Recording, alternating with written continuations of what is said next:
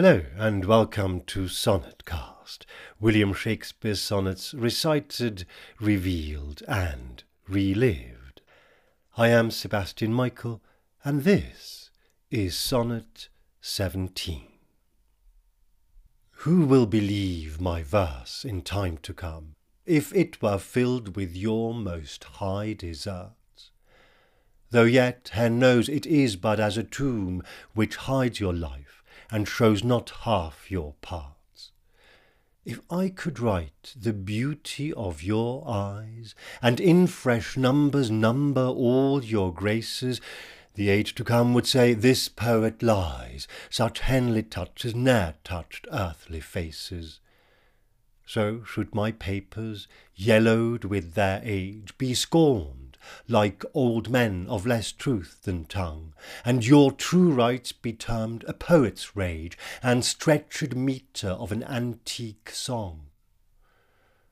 But were some child of yours alive that time, you should live twice, in it and in my rhyme.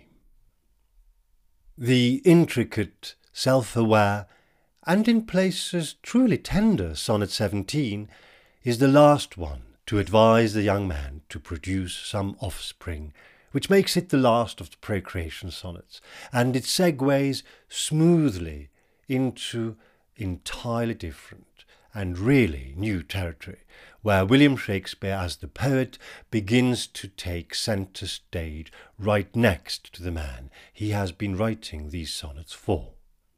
But before we talk about this and its context in a little more detail, what does it actually mean? Who will believe my verse in time to come, if it were filled with your most high deserts? Who would believe my poetry in times to come, if it were to describe and portray you fully with all your best qualities?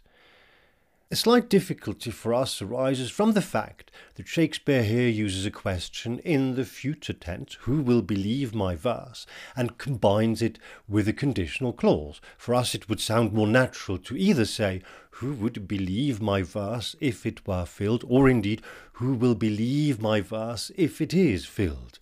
The meaning, though, is pretty straightforward. The poet asks how anyone in the future will believe him if he praises the young man to the high level at which he deserves to be praised. But there's a caveat. Though yet heaven knows it is but as a tomb which hides your life and shows not half your parts, although heaven knows it, my poetry, is nothing more than a tomb that buries your real self, it hides your life, and is incapable of showing the world even half of what you really are. And note, of course, that heaven is pronounced with one syllable here, hen, though hen knows it is but as a tomb. If I could write the beauty of your eyes, and in fresh numbers number all your graces, if I were able to describe how beautiful your eyes are, and find new ways to enumerate and list all your qualities, the age to come would say, this poet lies, such heavenly touches ne'er touched earthly faces. People of the future would say, this poet lies. No beauty as heavenly as this has ever been seen on a mere mortal's face. And here heavenly is pronounced as two syllables, henly, and never as one, ne'er, in order, as so very often, for the lines to scan. And then the consequence of this. So should my papers, yellowed with their age, be scorned, like old men of less truth than tongue. And so therefore the paper that I write on and that carries my poetry, once it has gone yellow through aging, will be scorned and distrusted, much like old men who talk more than they truthfully say. And this Old Men of Less Truth Than Tongue is another Shakespearean poetic gem, as it so fabulously, compactly says that these old men thus refer to talk a lot, but that much of what they say is tall tales that have little or no foundation in truth. And your true rights be termed a poet's rage, and the praise and acclaim that you are genuinely entitled to, your true rights, which would thus be contained in my poetry, would be called a poet's insane ramblings or rants, and stretched metre of an antique song, and the strained and therefore unpleasing and untrustworthy verse of some old song or poem, in other words, something that is not credible or reliable. Stretched here has 2 syllables, stretched. But were some child of yours alive that time, you should live twice, in it and in my rhyme. But if at that point in the future a child of yours were alive, then you would be able to live twice, both in and through your child, and also in my poem, even though I have just now described it as inadequate. Now then, superficially, it looks like Sonnet 17, maybe not that different from the previous 16. The poet lays out an argument, saying, if I could write you as perfectly as you really are, then people reading this in the future would simply not believe me. They would say, this poet is a liar, he's making it all up, idealizing some figment of his imagination. And so you, who really are as beautiful and as perfect as I would then be saying in my poem, would not get what is due to you, which is being recognized for your great qualities. But if you were to produce a child, then this inadequacy of my poetry would not matter, because you would live on in your son. So far, that's pretty much what we've been hearing throughout these Procreation Sonnets, and therefore would also be expecting. But listen to what happens underneath that surface. First of all, there is this blatant contradiction between 2 different things that I, the poet, am saying about the potency of my poetry.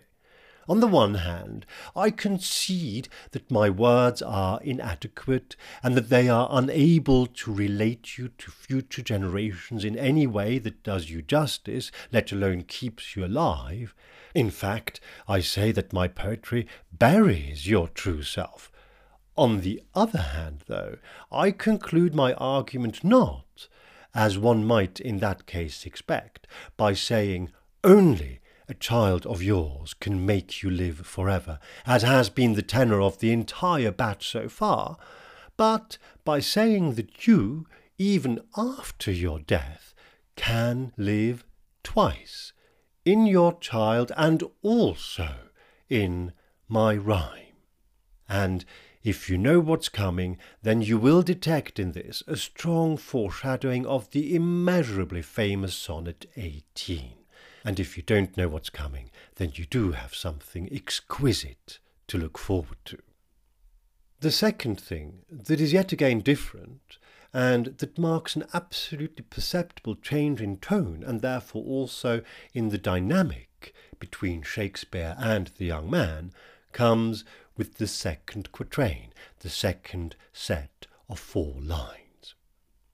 If I could write the beauty of your eyes, there is a profound sense of wonder being conveyed here, and you may recall how in Sonnet 14 we noted that I, the poet, am deriving my knowledge about the young man's future from his eyes, suggesting that, unless I am writing in an abstract void of poetic exuberance, and nothing so far has made that in the least bit plausible, I must have looked into the young man's eyes.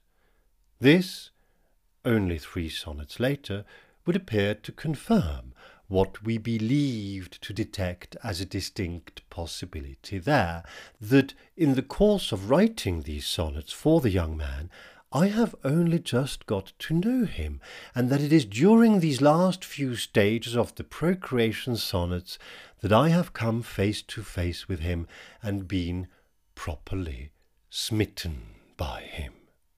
And as we are now leaving behind the Procreation Sonnets and enter the body proper, so to speak, of the Fair Youth Sonnets, one principal question presents itself quite apart from the even more towering question of who is this young man, and that is this: are these Procreation Sonnets written to the same young man as those that follow, and then, as we get into them, are those that follow all written to and for the same young man, or do they address different young men?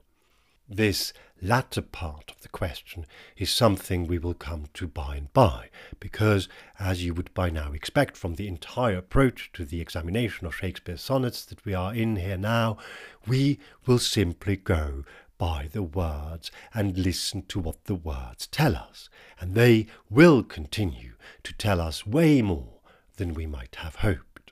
So let us stick with this intermediate question then. Is the young recipient of these first 17 sonnets the same as the young man who receives the sonnets that immediately follow? And here Sonnet 17 can provide us, if not with an actual answer, because, as we keep reminding ourselves importantly and rightly, there are no definitive answers, then certainly with a strong and valid and therefore usable pointer. We have seen that, even allowing for all the many uncertainties and the host of possibilities that surround this entire body of work, and specifically also these early sonnets, we have been on a trajectory in which I, the poet, William Shakespeare, go from generic to specific, from remote to intimate, from restrained to bold, in other words, from professionally detached to personally involved. And Sonnet 17 sits right on this trajectory and actually paves the way in what a moment ago I called a smooth segue to what comes next. This sonnet anticipates exactly what comes next, and while here we don't want to talk about that yet, because it is for the next instalment after all, we do not need to be in any great doubt about the sequence actually continuing. In Sonnet 17, I, the poet, do not introduce myself. I have been doing so gradually. I may or may not have dropped a hint at myself with my self-willed in Sonnet 6. In Sonnet 10, any doubt disappears as I ask the young man, "O change thy thought that I may change my mind," and I conclude with the request, "Make thee another self for love of me." By Sonnet 12, I am firmly established as a presence in these poems of mine, and in fact I start out by speaking about myself. When I do count the clock that tells the time, I give my young man my view of his situation. Then, just one sonnet later, in Sonnet 13, I call him "Dear my love," and in 14 I again speak from my own perspective, and I introduce the symbol and poetic trope of the eyes as stars, which is one most usually employed in relation to a loved one. Sonnet 15, again, is as much about me as it is about you, when I consider everything that grows, and when I perceive that men as plants increase, and it goes a bold step further by introducing what cannot be described other than as an appreciable sauciness to the proceedings, topping things by saying, "And all in war with time for love of you, as he takes from you I engraft you new." Here I already bring my writing itself into the equation, and I claim of it the power to imbue you with new life.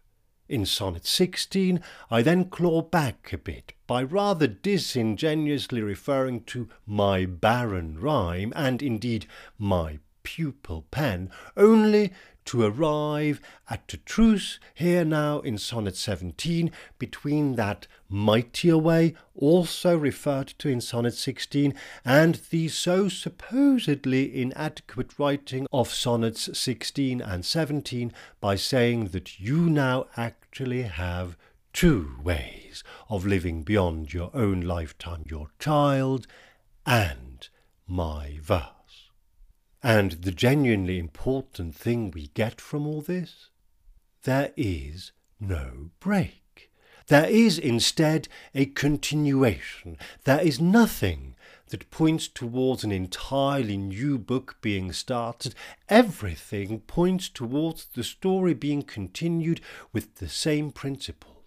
As we leave behind the Procreation Sonnets and William Shakespeare's still largely unexplained preoccupation with a young man's succession, we start a new chapter in a continuing story, not a new story.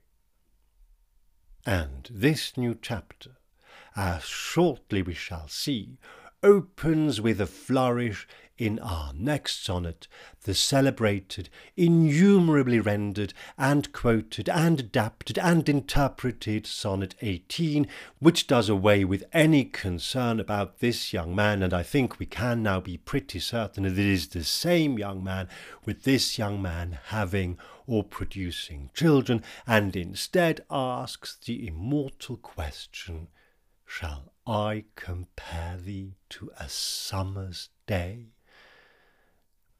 And so I hope you will join me again here on Sonnetcast as we recite, reveal and relive the sonnets of William Shakespeare.